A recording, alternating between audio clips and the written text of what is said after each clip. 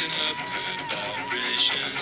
She's giving me the excitations. I'm picking up good vibrations. She's giving me the excitations. Oi, hey there. Welcome back to my podcast. I am Camilla, your high vibe advocate. Give me 15 minutes and I will give you a high vibe world. Today is January 6th of 2021, a very brand new year. And before I say anything, I just want to say that I am very well aware of the atrocious acts that are being committed by Trump supporters right now in the U.S. Capitol that's currently on lockdown because they came through the barricades and tried to invade it. There's nothing to be proud of. If you are someone who's supporting this, I am 100% behind freedom of mobility, freedom of assembly, freedom of speech, and pretty much any freedom there is. But I feel that this is a blatant attack in our democracy. It doesn't matter who you supported and who you voted for. We have a system that has been working really well for us. We are the world's leaders, or were until today. So if we want to maintain that leadership status and continue to be the light for others, then we have to keep our democracy intact. What's going on right now, to me, is an act of treason, and these people should be apprehended and tried as such, because this is basically an act of domestic terrorism. There's nothing about this that isn't exactly that. Well, back to today's topic. Reality is a construct, and as such, clearly, we each have our own. Yeah, of course, certain things exist objectively, but how we perceive things is unique to each of us. And as a human being, I've witnessed this, things like our learning style, our love language, our palate, our taste, and even the colors that we see and the sounds that we hear. I'm only 5'3", so I'm pretty short. And I remember going up on the bench here in my backyard to see how some of my super tall basketball player friends see the world. And it was literally shocking to me to see how different the world looks to someone who's like 6'10", like my friend Taj. I also remember reading articles and watching documentaries about different learning styles and attention span abilities and interests and skill sets, and how that impacts education, and how a typical classroom setting is doing a huge disservice to society by making so many people feel incapable of absorbing information, or, hindering their confidence in their ability to succeed, when in reality, it's really our system that's failing them. Not everybody learns the same way. It's that whole, good old saying, if you judge an elephant by how well it climbs a tree, that elephant's going to spend its whole life thinking it's stupid. But I also get that it's hard to tailor things to individual needs. We live in a democracy where majority rules, and we need boundaries and systems that, basically are one size fit most, because obviously there's absolutely no such thing as one size fits all, ever. The thing is, why do we keep making those who don't fit into the one size fits most, into that group feel so bad for being who they naturally are? And more importantly, why do we keep lying to ourselves about who we are as a society and as individuals? Because when we take a closer look, we see that most people don't seem to fit that whole one size fits most thing we already have going on. So that one size, in fact, fits only a few that maybe at one point were in control or still are, or they carry such shame about being themselves that they created the rules to hide behind it, kind of like politicians that head task forces to crack down on prostitution, but are really sleeping with prostitutes on the daily, or homosexuals that pretend to not only be heterosexual but also homophobic so that they will not be suspected of being who they really are. And it's not entirely their fault, It's also a set of unrealistic expectations that we all have set out for ourselves in the interest of most. kind of like why the Catholic Church doesn't allow priests and nuns to get married.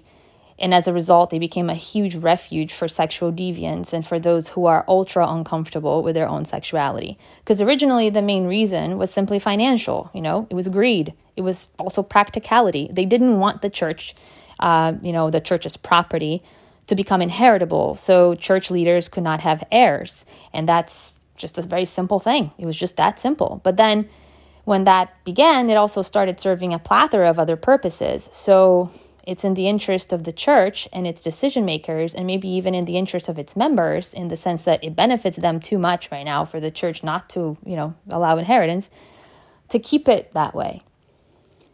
But there's also so much wrong happening to people every day because of the hypocritical society that we live in.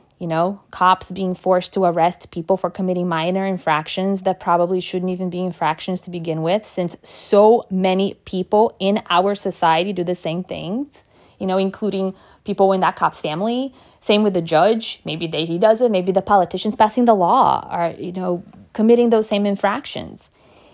But we have a profit-based prison system, and lobbyists for cigarettes probably really would be pissed off if marijuana was legalized, and since it would probably hurt their sales, because it's not for health reasons. Anyone who can justify cigarette smoking while saying marijuana is unhealthy is either completely ignorant of the verifiable truths or mentally deranged.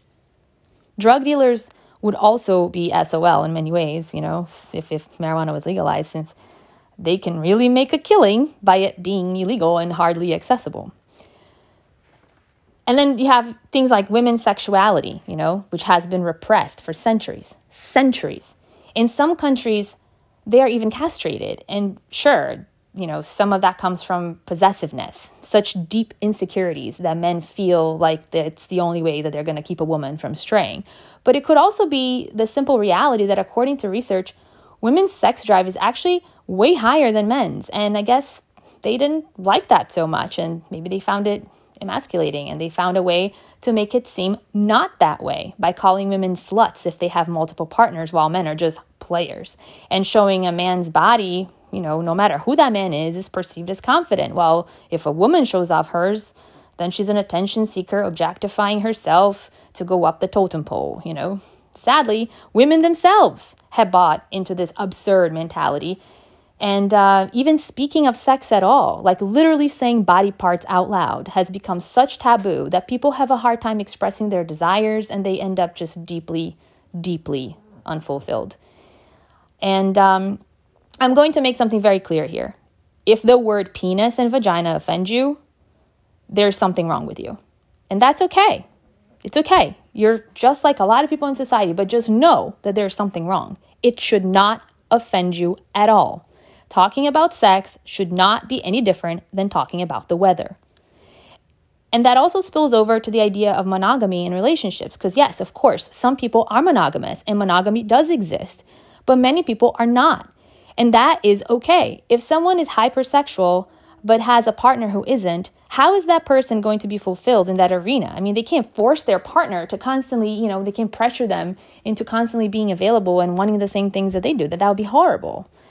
So, but at the same time, why should they be expected to curb their appetite just so not to hurt their partner's ego or feelings or whatever, How ridiculous is it to say, though, also that perhaps then they should just not be with their partner and they should find another hypersexual person to be with, Saying that is so stupid, because that basically means that you're saying that sex is everything in a relationship. And it's not. Relationships are a lot more than just sex. They are camaraderie, they are business partnerships, they are parental teamwork, they are best friendship, they are travel buddiness. I mean, there is so much to a union that one shouldn't have to sacrifice on so much based solely on the one thing that everyone else finds taboo. Sure, it's easy to understand, we all want to feel loved and special and important and the sole center of someone else's universe. We all want to be able to provide something that no one else can, We want to be indispensable and irreplaceable and unforgettable. But aren't we already like that naturally because only we are who we are? And if someone is only devoting themselves to just you out of a sense of obligation and loyalty, so much so that they are actually betraying themselves and what would really make them happy. Is that what you want? I mean, maybe it is. Maybe it is what some people want, but why? Because there is a deeper reason to all these things. A longing for something more, and probably a lot of repressed feelings, emotions, and desires in that person's life as well. There's this like sense of, well, it's what I sacrificed too, so you should have to do it also. You know, kind of like hazing in Greek life. Yeah, I did it, so now you have to. And there's always the one person who truly cannot imagine wanting anyone else. And yes, that person's feeling will be hurt. Because if the person who they can't stop thinking about and is the sole reason for their being doesn't want just them, that's, that hurts. But that will be the case whether they act on it or not. So then it begs the question, what is it that bothers you? The person's act or the feeling behind it? If they stray, doesn't it start with their mind? Doesn't it start with their feelings? So what is it that's bothering you? And let's not forget, there's also issues with sexual identity, sexual preference, sexual nature. So many people living in hiding, lonely and afraid. So much suicide, all because society has a hard time accepting something that is absolutely natural, even though it isn't the nature of every single member of society. And why do we accept certain behaviors but not others? Do you have any idea how many people enter sham marriages out of a need to belong? Just so that they will be able to stay employed or get a job or not be shunned by their family and friends? Do you know how messed up that is? It hurts me to know that there are so many of us out there living in the shadows, filled with guilt for something that they have no control over, that is completely natural, and that they have no reason to feel bad or guilty about. The sham also spills into jobs and careers.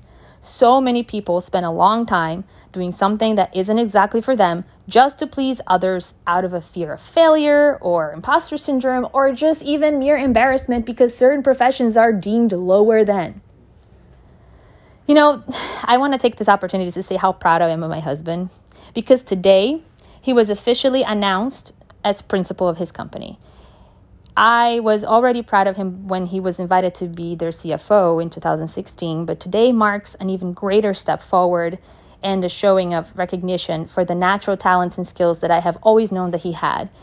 And the funny story behind this, which dates back to 2015, actually even before that, but definitely a bigger version of it in 2015, I was telling him that he needed to think bigger than the position that he was previously in. He was in public accounting for over a decade. And I kept telling him that he was made to be a CFO. He had all the skill sets. But like most people, he did not see it in himself. He didn't see it at all. He didn't see what I saw in him. And I continued to push. And at times I felt guilty because I didn't want him to misconstrue what I was saying for disappointment in what he was choosing to be. But I knew that he needed to believe in himself to reach his true potential.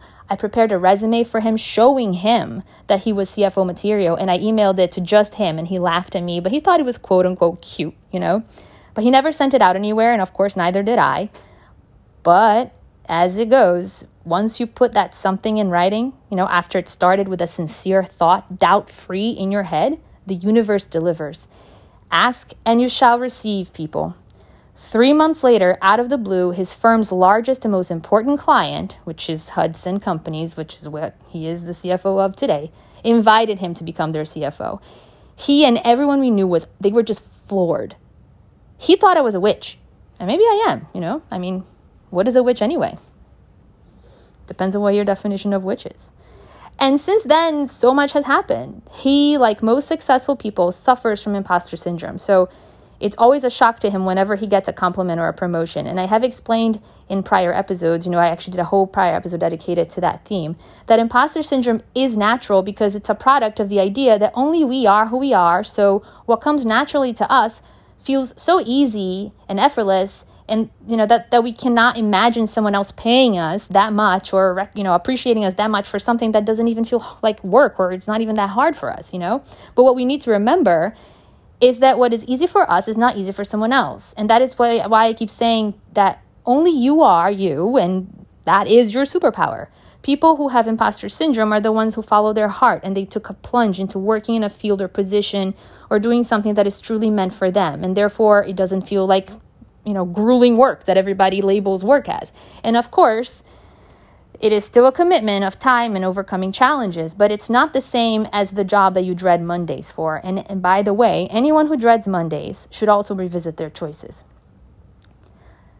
So today, he was complimented by the CEO, and he actually told Scott, and the whole company, that Scott was the best decision they ever made. And this is a very, very successful company, so that says a lot. And I completely agree. They are very lucky to have my husband. Society has created so much taboo associated with career choices. So many families expect their children to be lawyers and doctors and the typical high-paying job that they hinder their true calling of becoming maybe the next Grammy or Oscar or Emmy Award winner, or the psychic to the stars, or the happiest fireman or policewoman or carpenter there is. And any and all professions carry great potential for success, but more importantly, for fulfillment. It was ridiculous to watch so many people that I know follow, career choices that weren't really meant for them, just to please their parents or their head or society or whatever, and passing up opportunities that truly were meant to be. I was actually just reading about an ex-investment banker that is now making over $100,000 a month as a life coaching stripper. Oh my gosh, it's amazing and it's awesome.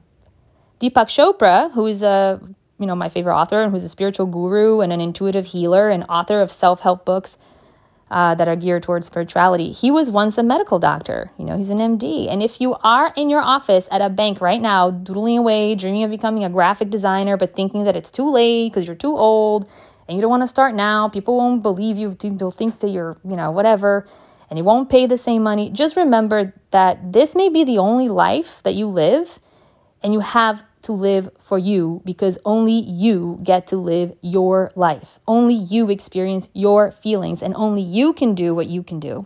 And as a fellow human being, let's all be more tolerant also of people's differences, genuinely love them for them and hope for their genuine happiness too, Let's stop making people do what we want.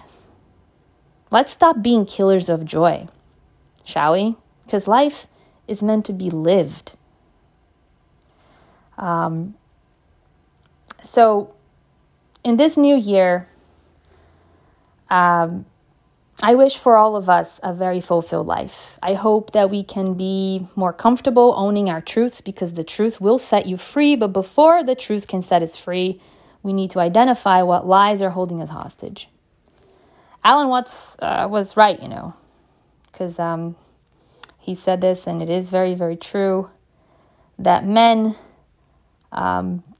suffers because he takes too seriously what the gods made for fun. So like I said, let's stop being killers of joy. And that is all we have for today. Thank you for being with me and for listening to me and for being a part of my journey. I am Camilla, your High Vibe Advocate, looking forward to your outreach at highvibeadvocate.com and your follow on Instagram at High Vibe Advocate. And as always, looking forward to our next meeting right here on my channel. See you next Wednesday.